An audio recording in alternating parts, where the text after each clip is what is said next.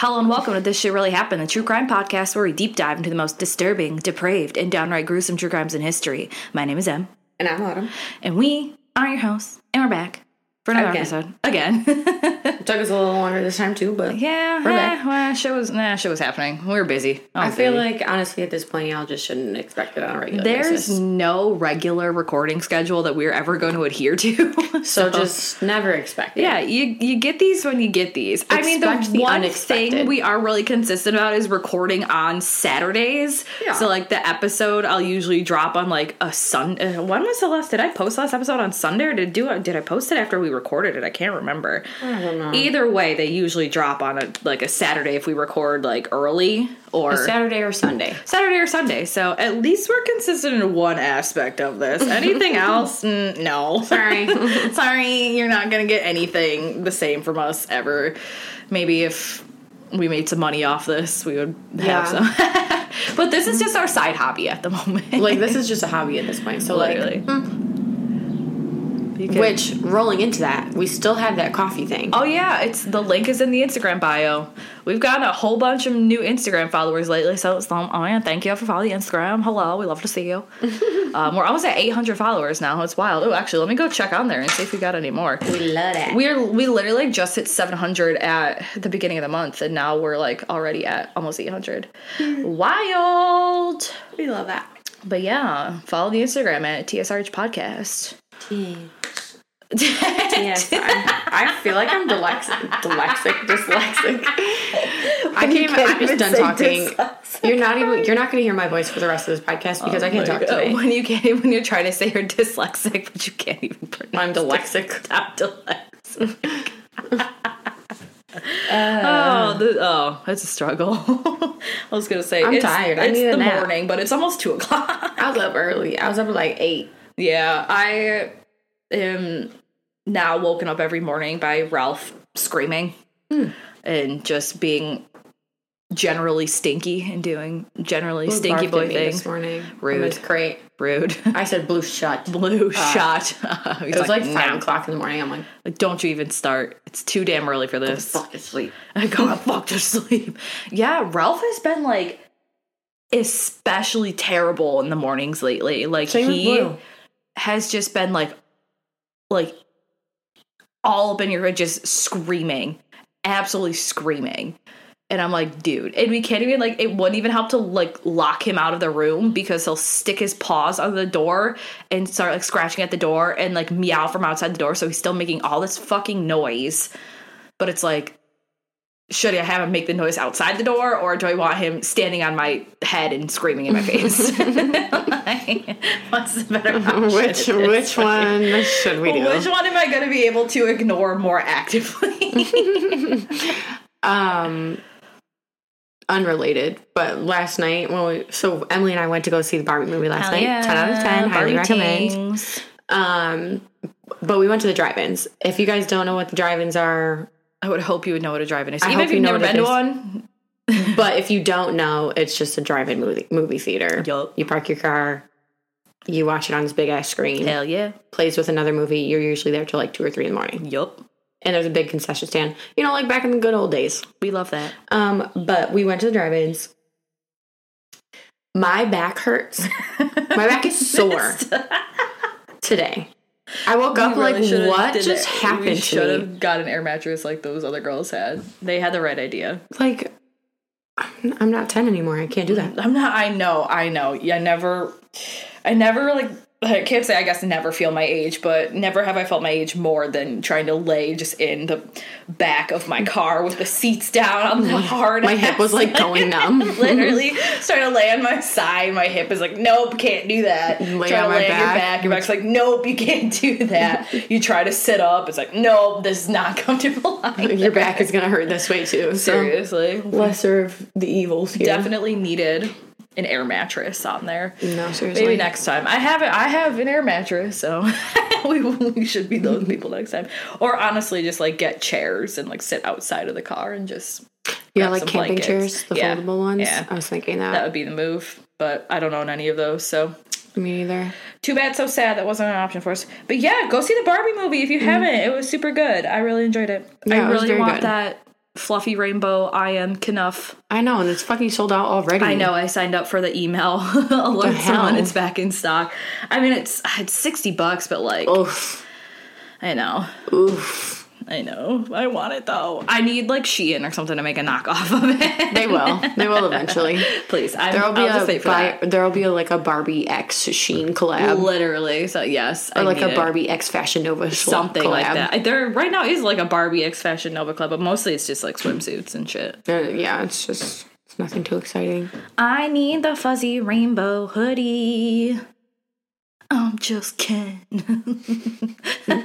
Ryan Gosling was so good at that movie. Seriously. He's such a good Margot Robbie did very good as Barbie, too. Oh my god, yeah, she was fantastic. I had no doubts in my mind that with those two as the leads, it was going to be so good. That was very good. Yeah. I just love that, like... Will Ferrell was cracking Will Ferrell was the Mattel CEO. He was cracking I love Will Ferrell. He's fantastic in anything. I don't think Will Ferrell has ever been in a bad movie. No. Anything he's in is golden. Oh, Ruth. Love her. We love her. That was such a good movie. Yeah, it was. Anyways, go see Barbie. Yeah, go see Barbie and also listen to our podcast. Follow us on Instagram and donate to the coffee thing and only leave us 5-star reviews. Thank you. Okay. Yeah, that was like our checklist of things to go through before we start. So, the case we're doing today is something a little bit different than we've done before, not different because there's still lots of murder and lots of things to talk about, but we're talking about a cult today. In specifics, a Barbie cult. Not actually. Just kidding. Wouldn't that be funny?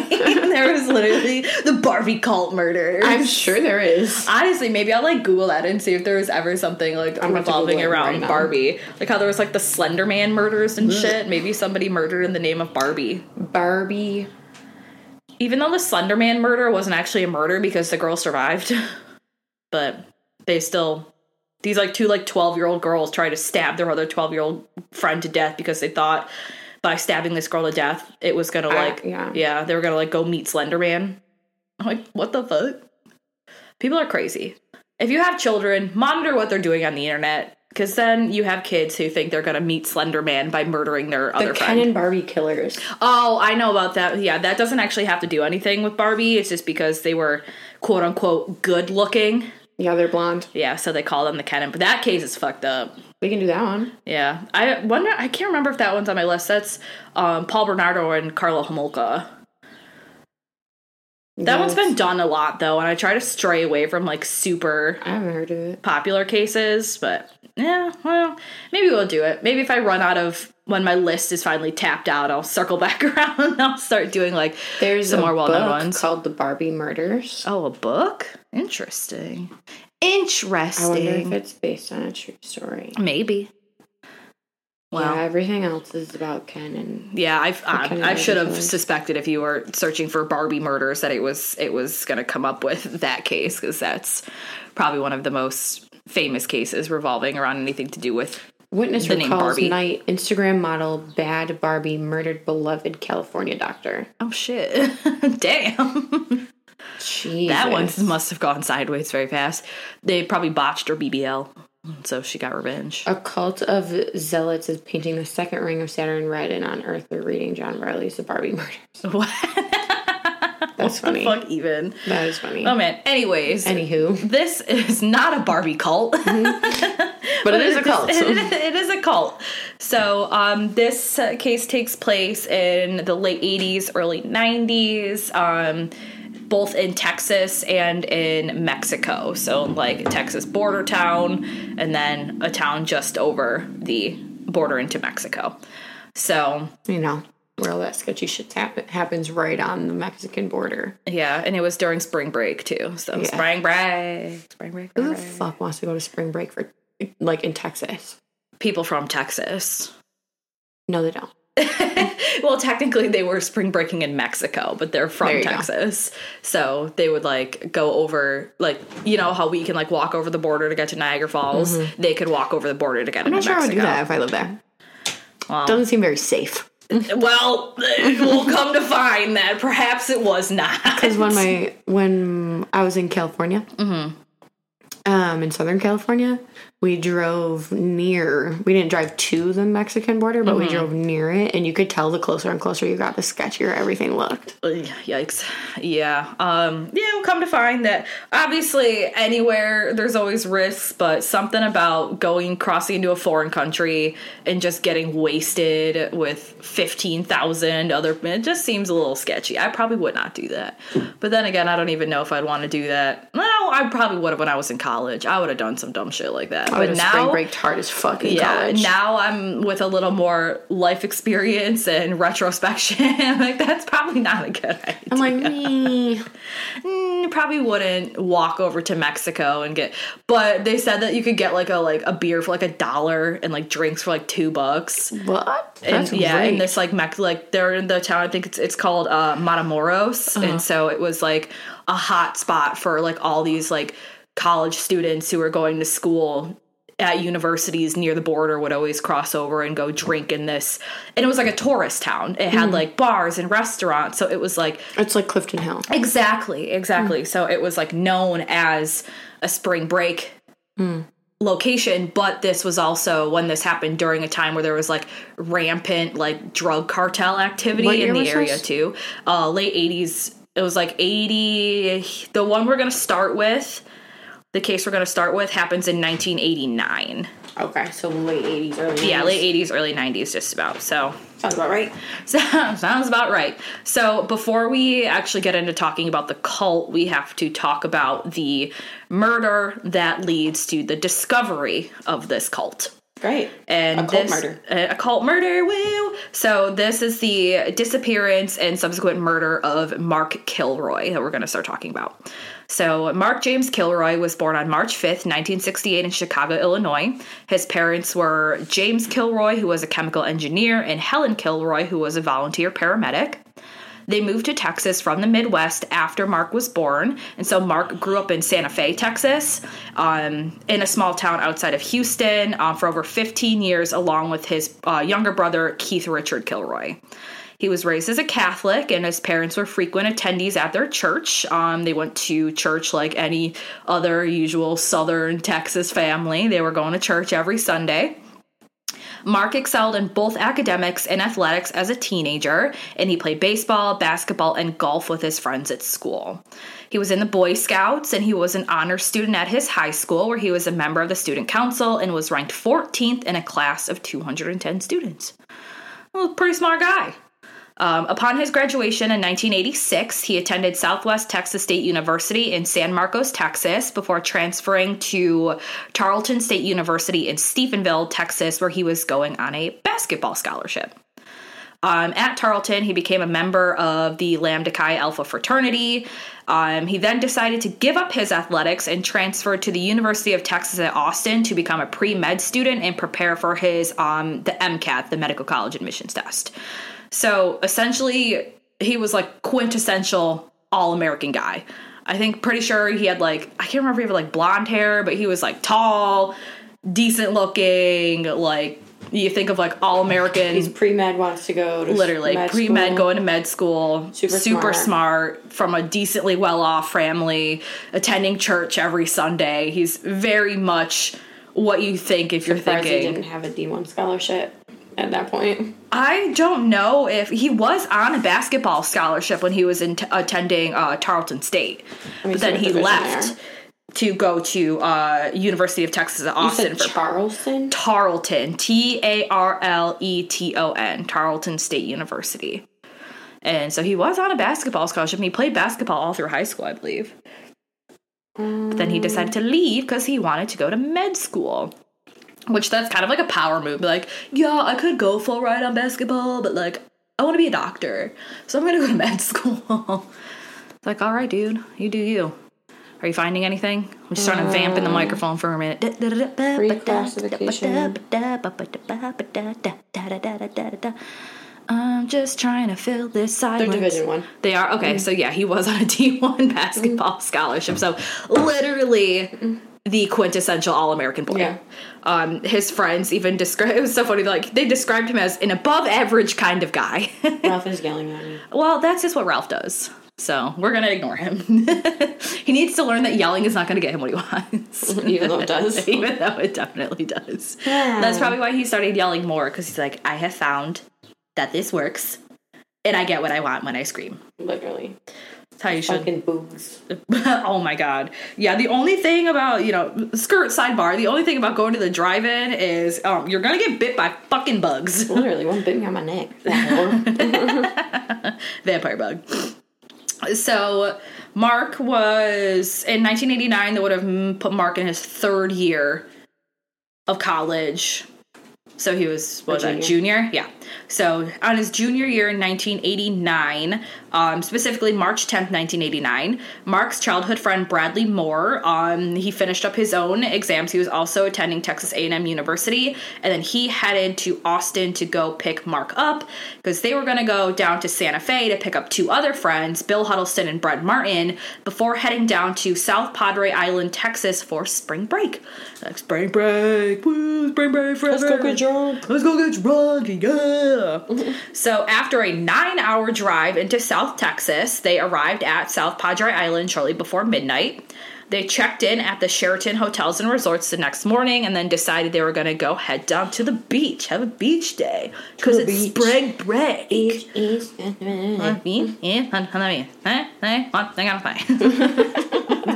Minaj, don't come for us. Don't copyright strike this. When the guys first arrived at South Padre Island, there were few people because it was very early in what was this 5-week spring break season. But thousands of students were starting to come down to South Padre as the weekend progressed. So busy. There were a lot of fucking people there. There were beer sponsors. They had a whole bunch of beach events. There were free movies, concerts. You could because this was the 80s, so there were no cell phones. You could they were offering free access to phones to make phone calls home. There was a surf simulator, and there were even opportunities that you could appear on a TV commercial for these beer sponsors. There was also this event that I'll talk a little bit, not super in depth, but I'll bring it up now because I'm talking about all the thing. It was the Miss Tan Line contest, they called it. So it was literally girls, women would just come up and who had the best tan, who's got the best tan lines. Oh my god. And so they would have a daily Miss Tan Line contest too. Crazy.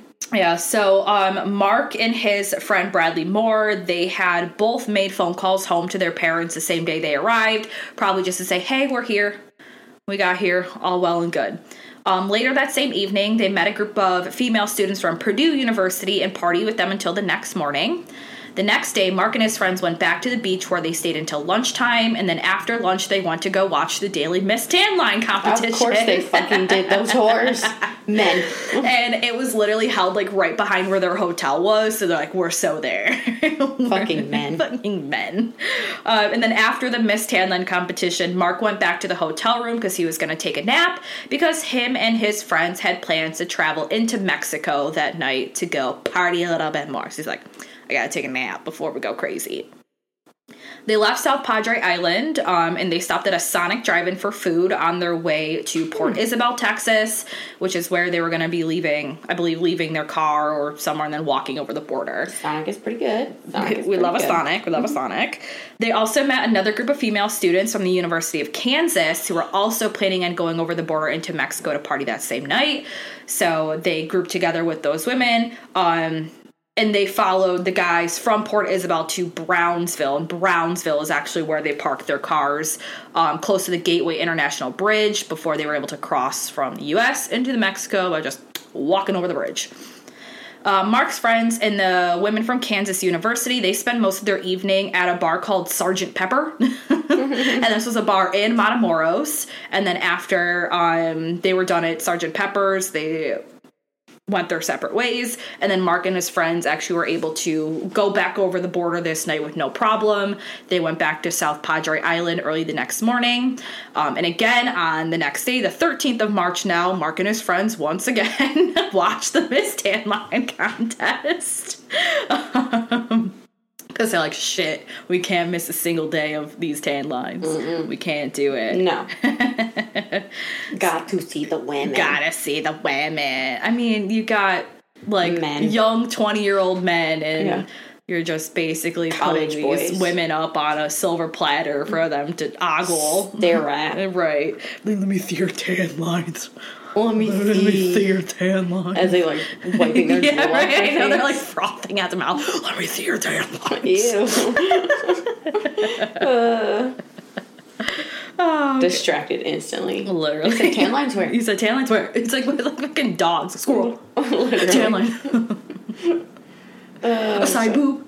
A butt cheek. That's the butt cheek. Yeah. That really gets them. Yup. Booty cheeks. Oh, so early in the evening on this same day, Mark met with one of his former frat brothers. So he met with one of his former frat brothers. I'm not the only dyslexic one. I know, right? And he met him at a condo party that was happening on South Padre Island. And at around 10:30 that same night, Mark and his friends headed back to Matamoros. They again parked on the border and crossed over into Mexico on foot. That night, Matamoros was just absolutely flooded with like spring break tourists. There were over 15,000 tourists in Matamoros alone. And there was this one big main street in Matamoros where like all the restaurants and bars were. So that shit was packed. Think like Bourbon Street on like Mardi Gras. Like that shit was packed. So when they first got into Matamoros, Mark and his friends decided that they would go to the bar that had the shortest line to get in, because they're like, fuck it, we're not waiting. We don't care if it's shit. Like, we just want to go and get our drinks and we'll be good. So they ended up at a bar that was called Los Sombreros, and they stayed there for a little while. They had a couple drinks, and then after a couple drinks, they ended up leaving and going to another bar called the London Pub, which had actually, like, for the purpose of spring break and to be a little bit more, like, American-friendly, it was, like, temporarily rebranded into a Hard Rock Cafe. Oh, Because shit. they're like, what do Americans like? Hard Rock Cafe. Them bitches are everywhere. So this bar was a little bit busier. It was a little bit louder, more rowdy than Los Sombreros had been. And Mark ended up parting away from his friends to go talk to a few women that were also inside this bar. Around 2 a.m., Bill Huddleston started rounding up his group. He was like the dad friend. He's like, all right, I gotta go get all my fucking friends so we can go home. So he started rounding all of them up. And as they left the London pub, they actually saw Mark, like, outside leaning against a car speaking to a woman that they recognized from one of the Miss Tan Line competitions. Because of the huge amount of tourists in Matamoros that night, when Mark and his friends were walking back across the border, they actually ended up getting separated from each other. Bradley Moore and Brent Martin ended up sticking together while Mark was, so Mark basically, like, they grabbed him. He's like, all right, just let me say goodbye to this person I'm talking to. Bradley Moore and Brent Martin kind of go on, and then Mark meets up with Bill Huddleston, and they start kind of walking together. As they were walking, they were kind of getting close to meeting up with the other two, where they were going to start walking over the border. Bill made a pit stop into an alley, because he's like, I gotta go pee. I'm going to pee in this alley really quick. And as he, like, left Mark to go pee, Bill recalled that he noticed a Mexican man, like, motioning in their direction, like, waving at them. Bill then heard the man speak to Mark, recalling, quote, I thought maybe it was someone Mark might have known. I heard him say something like, didn't I just see you somewhere, or where did I last see you? So Bill goes down this alley, he does his business, and when he comes back out of the alley when he was done, he doesn't see Mark, but he figures that Mark just kept walking to meet up with Bradley and Brent. But when Bill gets to them, Mark's not with them. His friends immediately are like, shit, we fucking lost Mark. So they start, like, kind of backtracking and trying to look for him. But mind you, it's still quite busy. But they were on the street looking for him till like 4:30 in the morning, even after all the bars had closed down. And they still could not find him. They're like, where the fuck is Mark? Mark, where are you? So essentially what they end up doing is crossing back over the border, because they think that Mark might have just, like, gotten separated and, like, decided to just keep going, like, and they were hoping that they'd find him waiting with the car. They got back to the car and Mark was not there. So they're thinking, okay, maybe he caught a ride home with somebody. So they're trying to think best case scenario at this point. So they thought maybe he went home with that girl he was talking to, whatever. They're trying to, again, think best case scenario for this. Right. So they end up just piling in the car. They go back to their hotel. When they woke up the next morning and Mark still hadn't shown up, that's when they get concerned and they finally call the police to report Mark missing. Mm-hmm. Bill Huddleston recalled, quote, "When we woke up the next morning and we still hadn't heard from him, that's when we knew something was wrong." So they're like, shit, we really done lost Mark. So they call the police, they report him missing. And at first, the search for Mark started out as a very typical missing persons case. Students were often reported missing in Matamoros, only to turn up the next day with, like, a gnarly hangover and, like, no memory of the night before. They're just, like, drunk somewhere. Literally, exactly. So at first, police were thinking that he just got drunk somewhere, that he was going to turn up because they probably saw it 100 times over with people just getting, with your dollar beers, you know, people are going to get absolutely fucking wasted. $20, I can get a hammered. Literally, exactly. So it probably was not very rare at all to see, like, people just wake up on the phone, they're like, where the fuck are you? You're in Mexico. Right? Imagine that. You get drunk and you end up in Mexico. You're like, you're just like, where the fuck am I going? Where am I? Literally, that'd be terrifying. I'd wake up. What? Do you just, like, walk back over the border like an action? You hear the music in the background? Some maracas. Some Spanish, like, pop music. You're like, I don't know where I am. And somebody tries giving you tequila, you're like... Somebody, like, pours tequila in your mouth to wake you up. They're like, get up, hombre. Wake up. Gringo. Wake it up. Wake up. Dude, that would fucking Go home. Go, get out of our country. Go home. And just having to walk over the border and, like, face the border agents looking like a fucking creature. Dude, yeah, could you imagine how sunburned you would get if you just, like, passed out somewhere? Fuck that noise. Those border agents probably saw so much shit. They probably still see so much shit. Probably. Hey, if any of you know border patrols. Yeah, or, like, if any of you work at a border where people, by town where people go to get drunk, you got some stories, tell us some stories. I'm sure the Canadian ones aren't as fun. I mean, if you have enough people... Because they're slightly more tame. Yeah, but still, drunk people are wild. If you got 19-year-old kids... a Mexican drug cartel? Slightly more wild. Yeah, but I don't know how often they're trying to walk over the border. Right, but I'm just saying that they've probably seen some shit. Yeah. Because border patrol. You have to get the drugs through the border. Yeah. I feel like the people who actually, like, patrol the border probably see a whole lot more than the people who are just sitting at the bridge. Where are you going? Where are you going? Are you bringing anything that you have to declare? What the fuck are you doing in Mexico? What are you doing in Mexico? Why are you coming back? Why are you leaving? What is your citizenship? So the police, of course, were working on the assumption that Mark just got way too drunk that night and that he'd turn up. But it did become clear pretty soon after a few days were going by and Mark was not showing up that this case was not just a regular, you got too drunk and, you know, didn't show up to your hotel for a day. Yeah. Authorities on both sides of the Rio Grande immediately suspected foul play. So this is authorities in Texas and authorities in Mexico. But unfortunately, the police were very short on leads. They had, like, Bill Huddleston's recollection of, like, the Mexican man trying to talk to Mark. Mm-hmm. But there was like, nothing to go off to. There were thousands and thousands of people in the town the night that he went missing. Right. Donald Wells, the U.S. consul in Matamoros, was contacted. In a description, he was given a description of Mark Kilroy so that it could be circulated in jails and hospitals to see maybe he got arrested. Yeah, maybe he got arrested. Maybe he's sobering up in the drunk tank, or maybe, like, something happened. He got injured in some way and he was in the hospital. 2 days later, investigators actually called in a hypnotist in the hopes of turning up some clues. So under hypnosis, Bradley Moore told police that he had last seen Mark talking to a young Hispanic man with a cut on his face. Meanwhile, Mark's parents, James and Helen, they flew from Santa Fe down to Brownsville to help lead the search for Mark. Over the next few weeks, the Kilroys mounted a determined campaign to find Mark. They circulated over 20,000 leaflets through the Rio Grande Valley, offering a $15,000 reward for any information concerning Mark's whereabouts.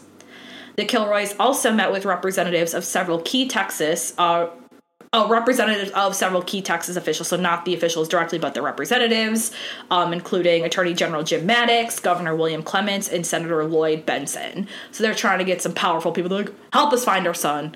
Help. Please help us find our son. Help me. On Sunday, March 26th, Mark Kilroy's case was featured on America's Most Wanted.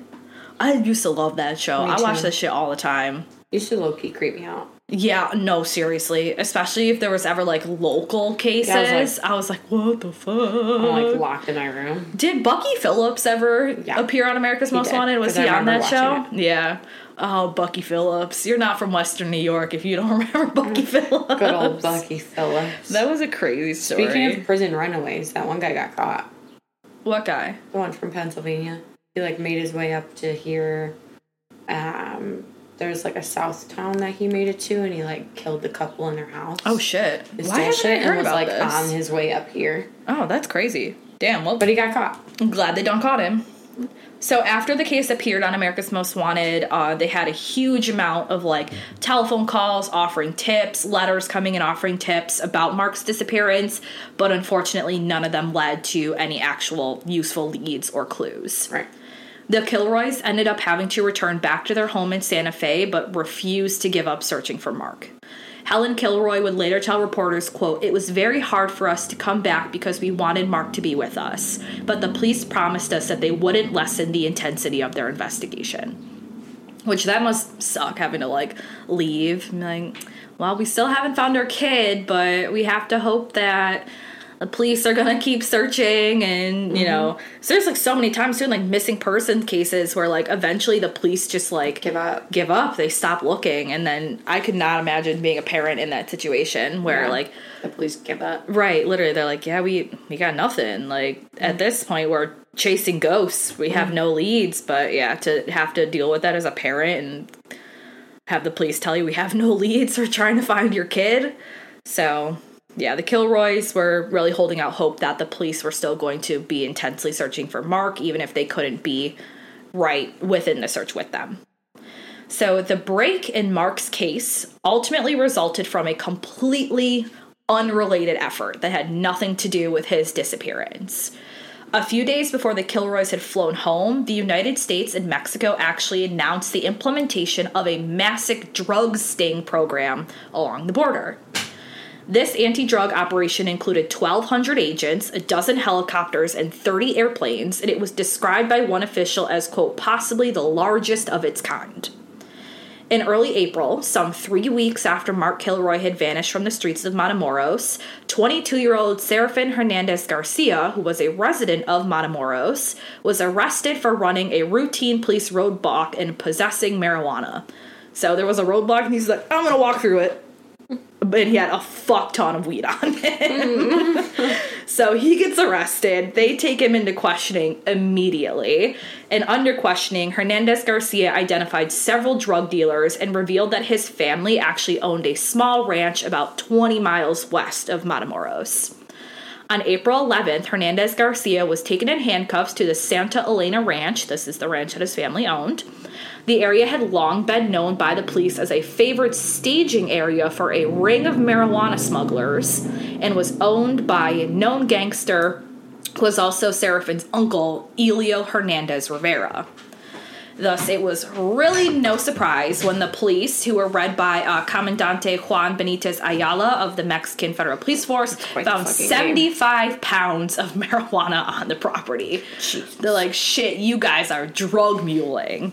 So, finding the marijuana was not a shock, because this ranch was on their radar already as a pretty popular drug muling location.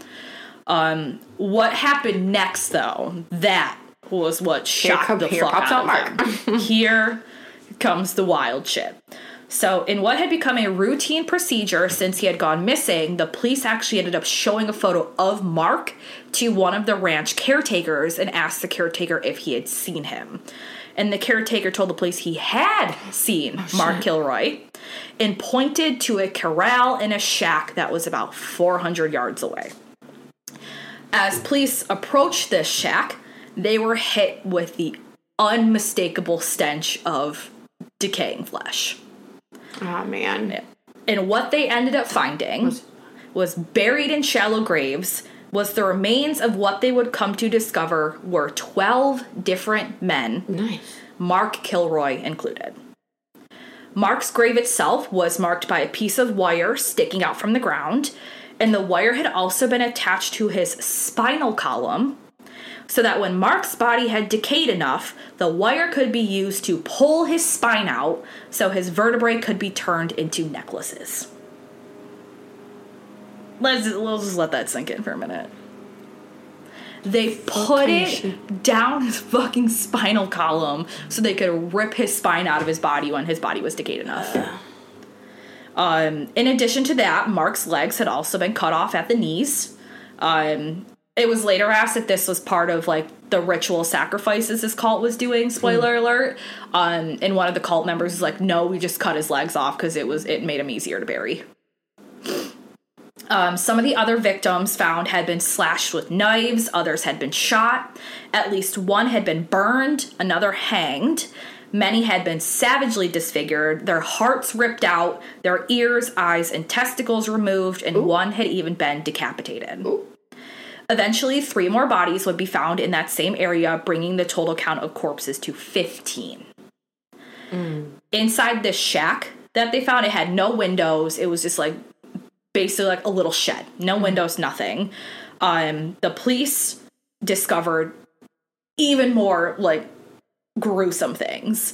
So to start, there was blood smeared everywhere inside of this shack. It was on the walls, it was on the floor, and there was a whole bunch of candles stacked up. The candles were still burning, and amid the candles, there was a big iron kettle filled with iron and wooden spikes, a charred human brain, and a roasted turtle. Other urns contained a combination of congealed blood, human hair, and animal parts. Scattered around the room were coconut shells, cigars, and cane liquor, an iron bed frame, heavy electrician's tape, and a blood-caked machete and hammer. So some shit was going down in this shed. Some wild shit was happening. This was 110% a murder shed. Yes. Police also discovered a large oil drum that seemed to have been used to boil some of the victims. One witness described the scene as, quote, a human slaughterhouse. Yeah. Yep. Sounds about right. Pretty accurate. Pretty on par. One of the first Americans to arrive at the site was Lieutenant George Gavito of the Cameron County Sheriff's Department, whose jurisdiction included Brownsville, which is that border town. About the scene that was discovered, Gavito recalled, quote, I've been on the force 15 years, and there are no words to describe what I saw there. After finding the remains on the ranch, the police were left with one question. Who the fuck was responsible for all of this? It's like, this is a lot of fucking carnage.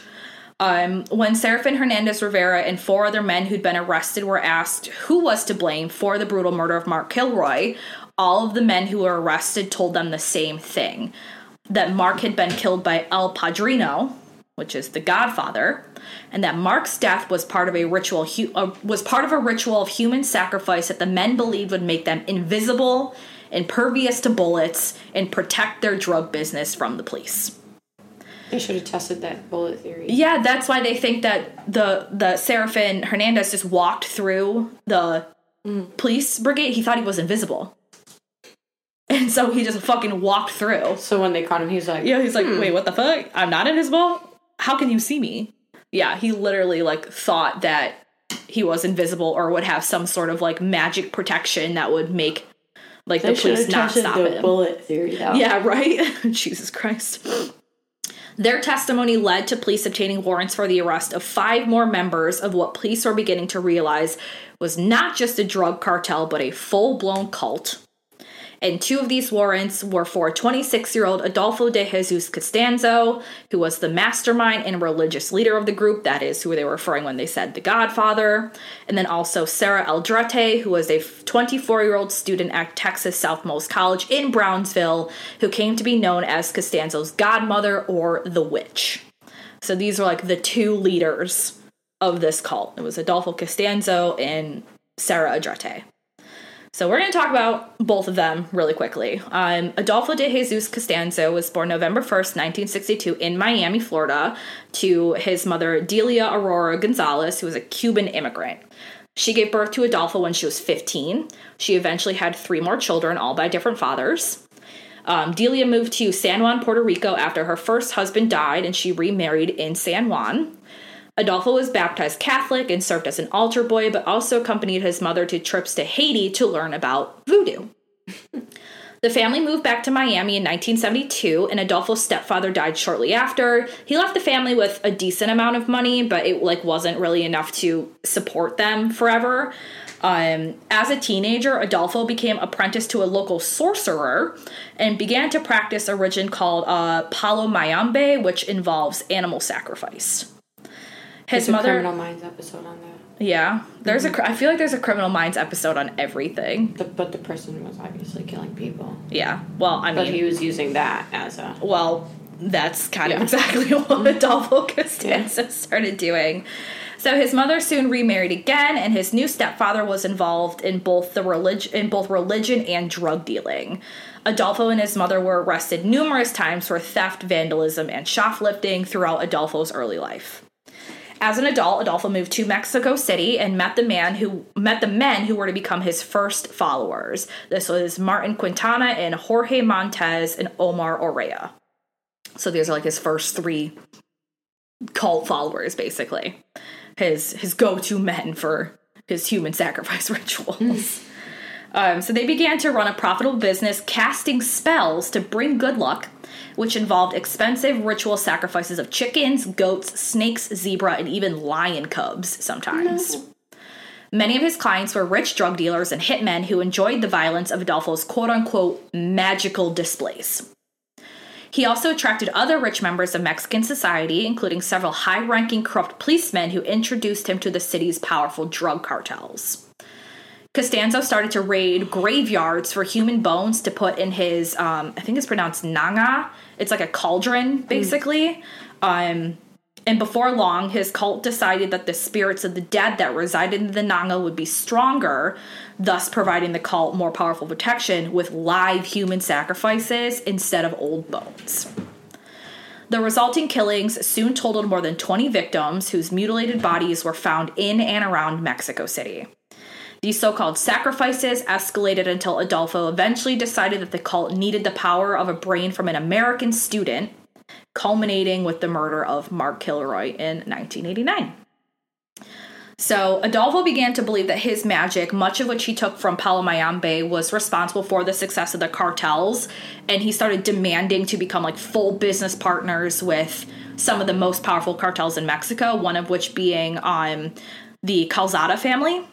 And when the Calzadas were basically no, fuck you, we're not going to work with you, 7 members of the Calzada family disappeared. Their bodies turned up later with missing fingers, toes, ears, brains, and in one case, even their spine missing. So we'll go back to the spine thing, pulling spines out of people. Spine necklaces. Literally, making necklaces out of their vertebrae. But that's a big-ass necklace. I know. I don't know if they did the whole thing or just like 1 or 2. I know, but yeah, a vertebrae is pretty big. I wonder if they just strung a single one on a string or something and just wore it. Or if they made a whole lay of spines. Oof. A whole thing, whole around. Big lay spine necklace. But yeah, I mean, that just kind of goes to show what kind of power Adolfo Costanzo is getting, because this is one of the most powerful cartel families in Mexico, and he essentially murdered 7 of them and never had anybody be able to retaliate against him. So, and this continues go to his head that these spells he's casting are working because they have this protection, they have this power. So he's first, started with digging up graves, and then he starts with human sacrifices, just whoever they can pluck off the fucking street, basically. And then it accumulates to now we need a white American student because that's going to be the ultimate powerful sacrifice. Adolfo soon made friends with the new cartel, the Hernandez brothers, and he also recruited Sarah Aldrete around this time, who ended up becoming the high priestess of the cult. Adolfo made Adrate his second in command and directed her to supervise his followers while he was shipping marijuana over the border into the U.S. Sarah Aldrate was actually a physical education major at Texas Southmost, and she was described by one of her professors as, quote, an excellent student, friendly, and unfailingly polite. But she's also a cult leader. Also in a cult and likes murder. Yeah, she's also in a human sacrificing cult. A fellow student also recalled about Sarah, quote, she was the kind of person who always said hi to you.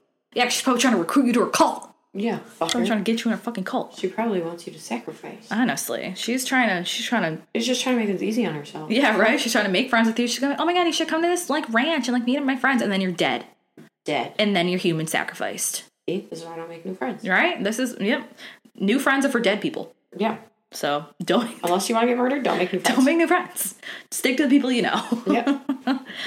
The day after the graves were discovered at the Santa Elena Ranch, Aldrate did not show up at school, and a student who worked with her in the physical education office recalled, quote, she called and said she wouldn't be coming in anymore. She said she had to work out some personal problems.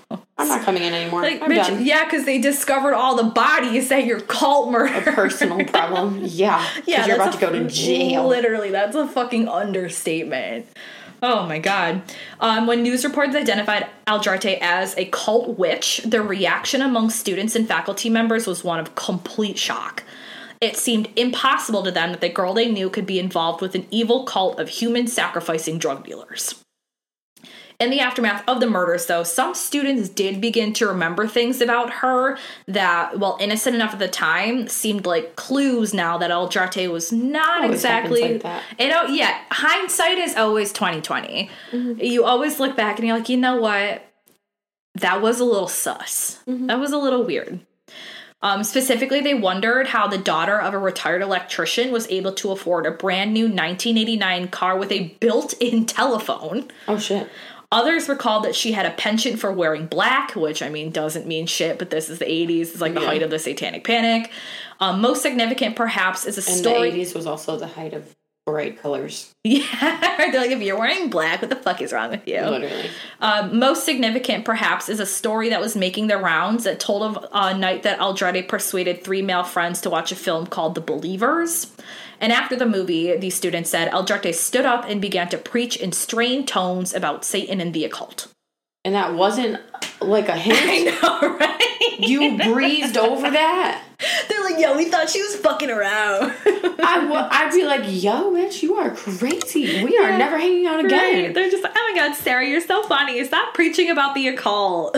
No. I'm like, yeah, this bitch is fucking nuts. Like, all right, we we're need to go. Be friends. Yeah, like, my mom said I can't be friends with you anymore. This friendship is over. My mom said I can't talk to anyone. I actually have to transfer schools now. Yeah, right? I'd be like, this bitch is gonna, like, come after me. So I need to get the fuck out of Dodge. Mm. I need to go all the way across fucking the state. I'm going to Alaska, you. I'm going to Alaska, you. Fuck that noise. I'm getting out of here. Several times during their interrogation, the cult members actually made references to this movie, The Believers. This movie is a film that came out in 1987. It's a horror film starring Martin Sheen, and it's about a cult in New York that conducts human sacrifices to gain money and power. Elio Hernandez Rivera and the others said that Sarah Aldrate had organized many screenings of the movies and they had watched it many times. So they're basically like, this movie is our Bible. No pun intended. Yeah, they were essentially watching this movie all the time. Because like, oh my god, this is what we're trying to do. We're trying to sacrifice humans to get power. Crazy. Right?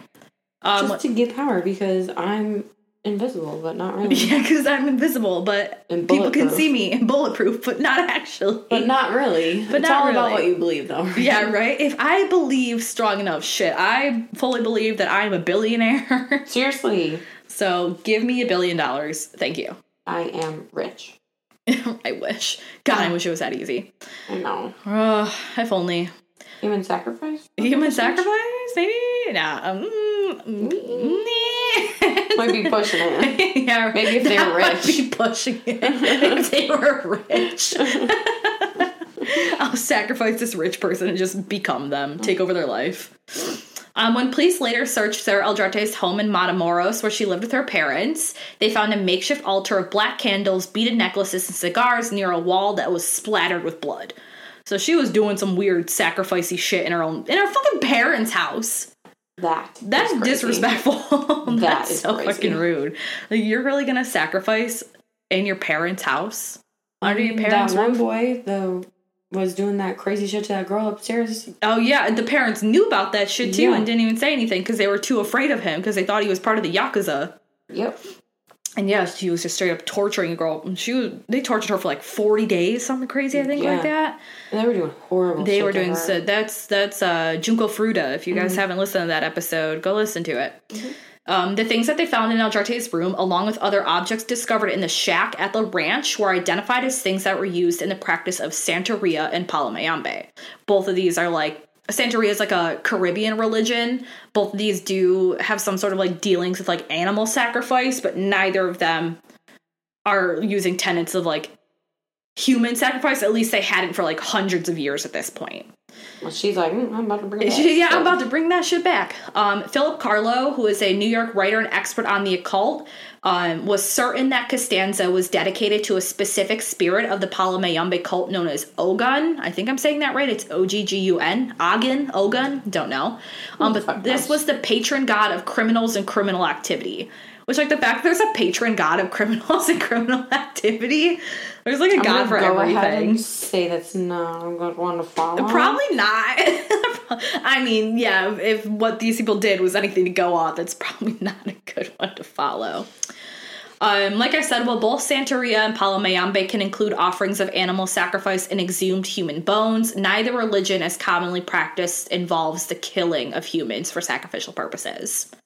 Anthony Zavaleta, who is a professor of anthropology and sociology at Texas Southmost, according to him, Adolfo Costanzo had turned to the darkest sides of Santeria and Palomayambe for the purposes of attaining magical protection and power, and he believed that performing human sacrifices would grant him the greatest rewards. It's like, humans are like the top, they're more powerful than animals. If I want to be powerful, I have to sacrifice humans. The gods will like me more and they'll give me more power. Yourself. Right? Sacrifice yourself, motherfucker. So beyond the campus of Texas Southmost, where Sarah Aldrate attended university, graphic media reports of the Santa Elena killings drew attention to Satanism and the occult. So they were basically like, this was not just relegated to the town where she was going to school in like Brownsville and Matamoros. This was like national news, and it was essentially just kicking up more fear about Satanism and practices that were related or thought to be related to the occult. Right. Throughout the Rio Grande Valley, town meetings and university seminars on voodoo and witchcraft drew overfull crowds, and attendance at churches skyrocketed. Mm-hmm. People were like, we gotta protect ourselves from the devil! We gotta go to church! We gotta go to church! There was even a false rumor that Satanists were planning to kidnap children in retaliation for the Matamoros bust, and this caused hundreds of Texans to pull their kids out of schools. So, like, Texas Southmost, the thing to know about that is, like, it was attended by a lot of, because it was very close to the border, so a lot of Mexican students, like, Sarah Aldrate was Mexican, and she would cross the border to go to Texas Southmost. So a lot of parents, like, of like young kids who are going to school near the border and who are going to university were like, yeah, you got to get the fuck out of that school because we're not going to let you get sacrificed in retaliation for this shit being busted by the police. Yeah, no. Meanwhile, in Mexico, the search for Adolfo Costanzo and Sarah Aldrate was well underway. The police believed that Costanzo had possibly fled to Miami to visit his mother, but instead Costanzo had actually opted to flee to Mexico City, where he hid with several of his followers for short periods of time before he would move on to the next one. According to investigators, the last known spotting of Costanzo at this time, he was last seen driving a 1989 Mercedes-Benz in Brownsville. That was the last place anybody had reported seeing him.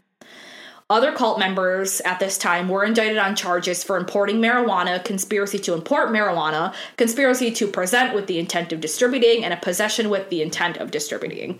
So basically they're like, we're going to get you on drug charges until we can try to get you guys on the murder charges. On April 17th in Mexico City, the police raided one of Costanzo's properties in the city of Atizapan. They discovered piles of homosexual pornography and a hidden ritual chamber with an altar. And this prompted police to go and question people in Mexico City's homosexual community to see if they had any leads on Costanzo's whereabouts. Because I do believe Costanzo was out as a gay man. And so they're like, maybe he's canoodling with other gay men in Mexico City, and they might have some tips on where the fuck he is. I don't think this led to anything really for them questioning gay men in the area. The Mexican police stated that no evidence was found at the scene to link Costanzo or his men to any murders committed there. They said they saw altars and other ritualistic belongings, but did not find any traces of blood. So it didn't look, at least at this location, that he was sacrificing anybody. Just one spot, he decided to not sacrifice people. The police managed to arrest a lady called Maria Teresa Quintana Rodriguez, who was the sister of one of Costanzo's lovers and henchmen. The police also discovered that Aldrete's purse and other belongings were left behind at this location, which prompted them to initially conclude that Costanzo probably murdered her because she knew too much about the inner workings of the cult. U.S. authorities, however, believe that Aldrete purposely left her belongings behind to confuse investigators and make it appear that she was dead. Duh. She's running for her fucking life right now. She's running from the fucking police. The Mexico City Police Department noticed that the Matamoros killings were similar to numerous murders carried out in Mexico City between 1987 and 1989. So, remember, he was killing a whole lot of people just around Mexico City before they moved to bringing people to the Santa Elena Ranch. After consulting local witchcraft practitioners and sorcerers, the police heard that Costanzo was probably hiding in, I'm going to butcher this, I think it's Cuauhtémoc, which is a city, one of the city boroughs around Mexico City. The police then sent 16 officers to search the area, and their search eventually led them to a supermarket where they observed a man buying large amount of groceries with American dollars. They were able to identify this man as Alvaro de Leon Valdez, one of Costanzo's cult members, and also concluded that Valdez was buying the groceries specifically for Costanzo. Great. Police followed De Leon to an apartment where they found that he was living with Adolfo Costanzo and another one of the cult members, Martin Quintana Rodriguez. On May 6, 1989, police surrounded the apartment building where they waited for the moment that they were basically just going to raid it. As they were waiting, they saw a black SUV pull up, so they kind of went to go investigate it and see what was going on. Like, was it another cult member? Was Costanzo trying to flee? But when they went to go check out this SUV, this actually alerted Costanzo to their presence. So he sees them through the window of the apartment he's in, and so he grabs a gun and he starts to shoot at the police officers from this apartment window. He also threw coins at them. He threw, like, paper money at them, and he actually, like, burned some of his money in a pot on a stove. So Which he was like, if they it. take me out, they're not getting my fucking money. He continued to shoot at the police until he eventually ran out of ammunition, and it was at this time that he turned to Alvaro de Leon Valdez and told de Leon to kill both him and Martin Quintana Rodriguez. At first, Valdez was hesitant to do this, but he conceded after Costanzo hit him in the face and told him that he would suffer in hell if he did not do as Costanzo commanded him. So Valdez is like, okay, fuck you then, I'll do it. So Costanzo then hugged Martin Quintana Rodriguez. They kind of like hunkered down in a closet, and then Valdez stood in front of them and opened fire on them with a machine gun, killing both of them. Oh, great. When the police did finally decide they were going to raid this, because they probably heard the fucking gunshots going off again, and they're like, we should probably go in now. No one's shooting at us, but something's going down. So they decided to finally go in and raid this apartment. When they got in, Sarah Aldrete, like, ran out, like, screaming that Adolfo Costanzo was dead. Valdez later confessed that Costanzo had lost his mind and was saying that everything was lost and that no one was going to have his money when the police raid forced him to barricade himself inside his apartment. No one was going to have his money. No one's going to have my money. If I can't have it, fuck you. You can't have it. I'm going to burn this shit. Valdez also stated that he had participated in Kilroy's murder and in other killings at Santa Elena, but did specify that Costanzo did most of the killings himself. Sarah Aldrete denied participations in the killings and stated that she was unaware of them until she saw the victims on TV. Which, bitch, don't fucking lie. You are second in command, you dumb hoe. Literally, you fucking bitch. Holy fucking bitch. She stated that she was not an official member of the cult and was barely going through the initiation. But you are the head honcho. You are the HBIC. You're literally, like, other members of the cult are referring to you as the godmother. And you're saying that you weren't. I was barely even a part of the cult. I, like, hadn't even gone through the initiation. I, like, wasn't anything. I literally, They didn't even know me. I didn't even really know who they were. They didn't know me like that. I didn't know they were killing anybody, I swear. Like, bitch. Ugh. You fucking lying. In addition to this, she also stated that she was held prisoner during Costanzo's time hiding in Mexico City. She's like, I didn't want to be here, but he held me prisoner. Bitch, y'all were fucking. So, you 100% went with him willingly, but she was like, this is my story, I'm sticking to it. He's dead, so. He's dead, right. He's not going to be able to tell any different. He's dead. When asked if she was in love with Adolfo Costanzo, she denied it and said that she was only one of his followers. Which, you lied. Bitch, you are the HBIC. Literally. You're telling me he put you in charge and y'all aren't fucking? Lies. Liar. Lies. At the scene, police took Eldrete Valdez and other cult members, Araya Ochoa, Juan Carlos Fragoso, and Jorge Montez into custody. So there was a fuck ton of people just at this apartment. There was like so many people. There were like 6 people. The police also arrested Maria de Lourdes Guerrero Lopez and Maria del Rocio Cuevas Guerrera, who were also cult members in Mexico City later that day. All the people arrested that day were held for homicide, criminal association, wounding an officer, and damage to property. Great.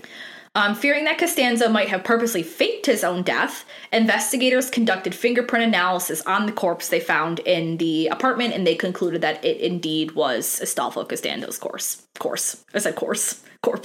Right.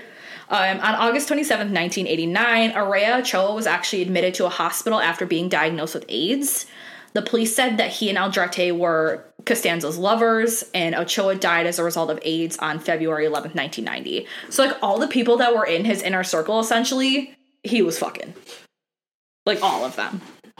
Men and women. Doesn't matter what you are. Didn't matter to him. He was like, I'm pansexual, I'm bisexual, I'm anisexual. I'm all the sexuals. I'm all the sexuals. I don't care. Anybody who's in my inner... It was probably, honestly, a power move to get them to... basically, well, not just have sex with him, but if he's sleeping with them, he's probably thinking it's going to make them more loyal to him, and they're not going to betray him. So anybody he has in this quote unquote inner circle, he needs to make sure that like you're not going to cross him. And so he's like, I'm going to make you fall in love with me, and I'm going to be your everything. Because, I mean, that's like cult leaders. The thing that makes cult leaders so effective is the fact that they're incredibly charismatic. Yeah. They can talk people into pretty much, like, being Jim Jones, fucking cult. Super charismatic. Like, even, like, that's how they say, like, not to, talk about fucking Hitler in this, but that's what made Adolf Hitler such an effective leader, was because he was incredibly charismatic. And then when things went really fucking south, he had gotten people to be so loyal to him already, and honestly to fear him a little bit. Same thing, these people probably feared the fuck out of Adolfo Costanzo, so they were never going to turn against him. Never. And the only person who was going to kill Adolfo Costanzo was himself. He essentially said, you're going to shoot me, but I'm telling you to shoot me. And that was like the same with Adolf Hitler. He was like, I'm not going to let the Allies kill me. I'm going to just fucking off myself. So it's crazy. It's so crazy what like well-spoken, charismatic people can get other people to believe. It's insane. Insane. I'm about to test that theory. Yeah. Autumn's about to start a cult. We are starting a cult. It's going to be the Autumn cult. The Autumn cult. The cult of Autumn. All right, we're going to go now and kind of talk about the sentences that these cult members essentially ended up getting after they were all arrested. In August of 1990, Valdez was sentenced to 30 years in prison for killing Costanzo and Quintana Rodriguez. So his only jail time was for killing them. Which, like, if you ask me, he did them a favor. Literally. Literally did them a favor. Maybe that was the only thing they could get him on to get him in jail. So they're like, you know what? Like, we're gonna, you did us a favor. But also they might have been mad that he killed, like, their big bad. And they're like, well, you know, I guess we only have you, so we're gonna put you in prison. So he got 30 years for killing them. Fragosa and Montez were convicted of a separate murder charge and sentenced to 35 years in prison. On May 3rd, 1994, Sarah Aldrete was sentenced to 62 years in prison, and a couple other cult members were sentenced to 67 years for various other charges. The charges of which they were convicted of included multiple homicide, possession of narcotics, involvement in organized crime, police impersonation, illegal body desecration, illegal possession of firearms, and illegal possession of weapons exclusive to the Mexican Armed Forces. Nice. Just fucking laundry list. We're going to make sure you stay in there. Right? But even with those, they only ended up getting 67 years because a lot of these... But I mean, 67 years for somebody who is like in their probably like 30s or 40s. I don't know. I honestly... Like, Adolfo Costanza was 26 when he died. I don't know how old, like... I would think maybe like... But even then, you're 90. Exactly, right. Now. Even if you're going in like your late 20s, early 30s, 67 years, you're going to be old as fuck by the time you get out, if you even live that long. So, they got 67 years in prison. The Mexican federal judge explained that the reason Sarah Aldrete received fewer years in prison than the rest of the cult members was because she was not charged with using weapons that were military exclusive, which that sentence carried a 5-year maximum sentence. So she got 62, they got 67, because they had that extra 5 years tacked on for that military weapons charge that she did not get. As of 2009, only 2 additional cult members thought to have been involved in the murder of Mark Kilroy still remain at large. Couldn't find any information on whether they had found these 2, but this is only as of 2009. So maybe they found them, maybe they didn't, but probably not. Probably not. Will I be going to Texas anytime soon? Nope, no, definitely not. Will I be going to the Mexican border where Texas and Mexico meet? No, probably not. Multiple members of the cult, Sarah Aldrete included, continue to proclaim their innocence to this day and state that it was impossible for investigators to truly understand what had happened at Santa Elena Ranch because the biggest evidence in the case, Adolfo Costanzo, was dead. So they're pretty much claiming that even though some of them like confessed to being involved, they're like, we didn't kill people. We didn't do it. People. You don't really know what went on because, like, Adolfo Costanza was dead, and he was really the only person who truly knew what was going on. But, like, there's so many people in his inner circle that they arrested that they knew what the fuck was going on. Literally. Y'all were sacrificing people. Wearing mutilating their necklaces. Literally, cutting their brains out and putting them in fucking cauldrons to boil. And ripping their fucking hearts out. Cutting their heads off. It's a spine necklace for me. They were literally, like, take the bones out of, like, after these bodies decayed, they'd, like, take the bones, and, like, there's a picture that I'm gonna post on the Instagram, follow the Instagram. It's not super graphic, but it literally shows them taking this nanga out of the shed, and it's, like, you can see in the picture, there's, like, bones piled in it, and you can see, like, all, like, the, you can't tell what anything is, but you can see that there's clear, like, a lot of, like, burned things in there. And one of the things in there when they found it was Mark Kilroy's brain. Ooh. Yeah.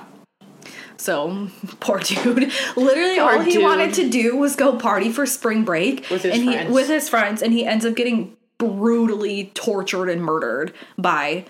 Like, I didn't really include this, but I definitely should have, but I did read about this when they first brought him, like... So, essentially... One of the men that, I think it was Bradley Moore, recalled seeing Mark Kilroy with the Mexican man with the scar on his face. They did not ever, I don't think they ever identified who that was specifically, but he was a member of the cult. And essentially, he basically, like, kidnapped Mark Kilroy, shoved him in a car, and they drove him out to the Santa Elena Ranch.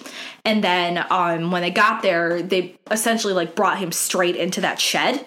And then they were like, oh, like, don't worry, like, we're not going to hurt you. Like, we're just going to, like, hold you for, like, they were making him think they just kidnapped him. And they were trying to get money from him.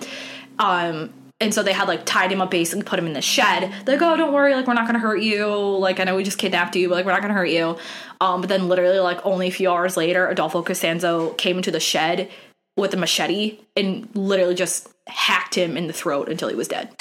Like, oh, shit. That's how he killed him. He just hacked him with a fucking machete. Great. Yeah. After they're like, we're not going to hurt you. And you're dead. And now you're dead. So, poor Mark. He literally just wanted to go spring break with his friends. He just wanted to get drunk. Man. He literally just wanted to party. He literally just wanted some dollar beers. Fuckers. And watch the Miss Tan Line contest. You fuckers. Poor Mark. So I am going to finish off talking a little bit about Mark Kilroy's legacy after his murder. 2 months after Mark Kilroy was confirmed dead, his parents founded the Mark Kilroy Foundation, which promotes drug awareness, education, and prevention through the Just Say No campaign. Since 1994, the foundation has sponsored and worked alongside Substance Abuse Free Environment, or SAFE, which is a nonprofit community group that promotes awareness for substance abuse and drug prevention. Besides counseling children and teenagers with drug advice, Kilroy's parents also advise young people who plan to travel for spring break, suggesting that they stay in groups, keep an eye on each other, and not wander off on their own. They also suggest tourists be aware of travel warnings and abide by foreign laws and regulations when they travel outside the U.S., though they are always clear to reiterate that people can get hurt in the U.S. too. So they're essentially just trying to keep people safe so what happened to Mark does not happen to them. Right. Yeah. That's the story of the murder of Mark Kilroy and Adolfo Costanzo's evil human sacrificing drug cult. Great. We love that. We love that. Oh, that was like wild. Like the fact that they thought. So, I mean, like I read a lot that like this town, like and specifically like rural towns like this in Mexico, they're very like. I don't want to say like religion based, but they believe very strongly in the power of like magic and like Santeria and Palamambi. Like it's full, like they do believe fully that it's like, you know, it basically is their religion. They believe that if they practice it properly, they will be granted their protections that they're asking the gods they worship to grant them. And in this case, you know, a lot of people try to do it for like happiness and wealth and good fortune. Which make me rich. That's the only thing I ask for, because if I'm rich, then I'm happy. Yeah, exactly. And whoever said money can't buy happiness is fucking wrong. Literally, money. If I was a billionaire, all of my worries, all of the stresses that I have in my life revolve around not having enough money for things. Like, if I didn't have to worry about paying rent, if I didn't have to worry about paying on my fucking student loans, if I didn't have to worry about my car payment, I would be so happy. I'd be the happiest motherfucker in the world. I don't, all this bullshit about like, oh, you might be rich, but if you don't have friends no, I don't care. I don't give a fuck. I'll buy new friends. Literally, I will buy new friends. If I could go somewhere and drop 10 grand like it's pocket change on anything I wanted, I'd be the happiest fucking clam in the ocean. That's it. That's all I want. Seriously. Right. Like, and to be able to put blue in training. We need to start playing the lottery. No, seriously. We really do. We can't win if we don't play. So we gotta start playing. I don't even know how much it is to buy like a lottery ticket. I don't even know how to play. I think if you play like the Powerball and stuff. You just pick numbers? You just pick numbers, essentially. And then if I don't watch the thing to figure out. They probably put them on the internet. Yeah. Because nobody sits down and watches the Powerball on fucking TV anymore. My dad used to. Yeah, when my mom would always watch the 6 o'clock news, and they always did the Powerball on the 6 o'clock news. So, and I would always try to like guess the number when it would come up, and I'd be so excited when I guess it right. Yeah, and obviously you can do like scratch offs and shit, but you're really not going to win huge like life changing money on scratch offs. Mm-hmm. It's like the big ones, like the Powerballs that you have to play if you want to win like millions and millions of dollars. But the word to the wise, if you ever win the lottery, don't fucking tell anyone. There's a fantastic post on Reddit that is like what to do if you win the lottery, and it breaks it down. They're like, the first thing is like, don't fucking tell anybody. No, because then they're going to ask you. Get a lawyer. And like, they're like, you should invest in these and these and these and these and put money aside for taxes. Essentially. Well, they take the taxes straight out of your winnings before you even get it. But you're still going to owe because you're going to be rich. You have to pay taxes every year. Yeah, but I don't think you have to do that on the lottery every year. I mean, if you bought a big ass house, yeah, you're going to have new property taxes. So you're telling me that you win all this money, you're not going to buy a house? Yeah, some people might. Or absolutely the fuck not. I would buy a house, but I don't know if I'd go buck wild crazy with it because you would have to. Buy a house. Yeah, oh yeah, absolutely. I would buy just like I would buy something a house and a rental property. Yeah, I think so. I would buy something that I knew I could still afford like the property taxes on without the lottery money. I would buy a house and a rental property. Yeah, that's a good idea.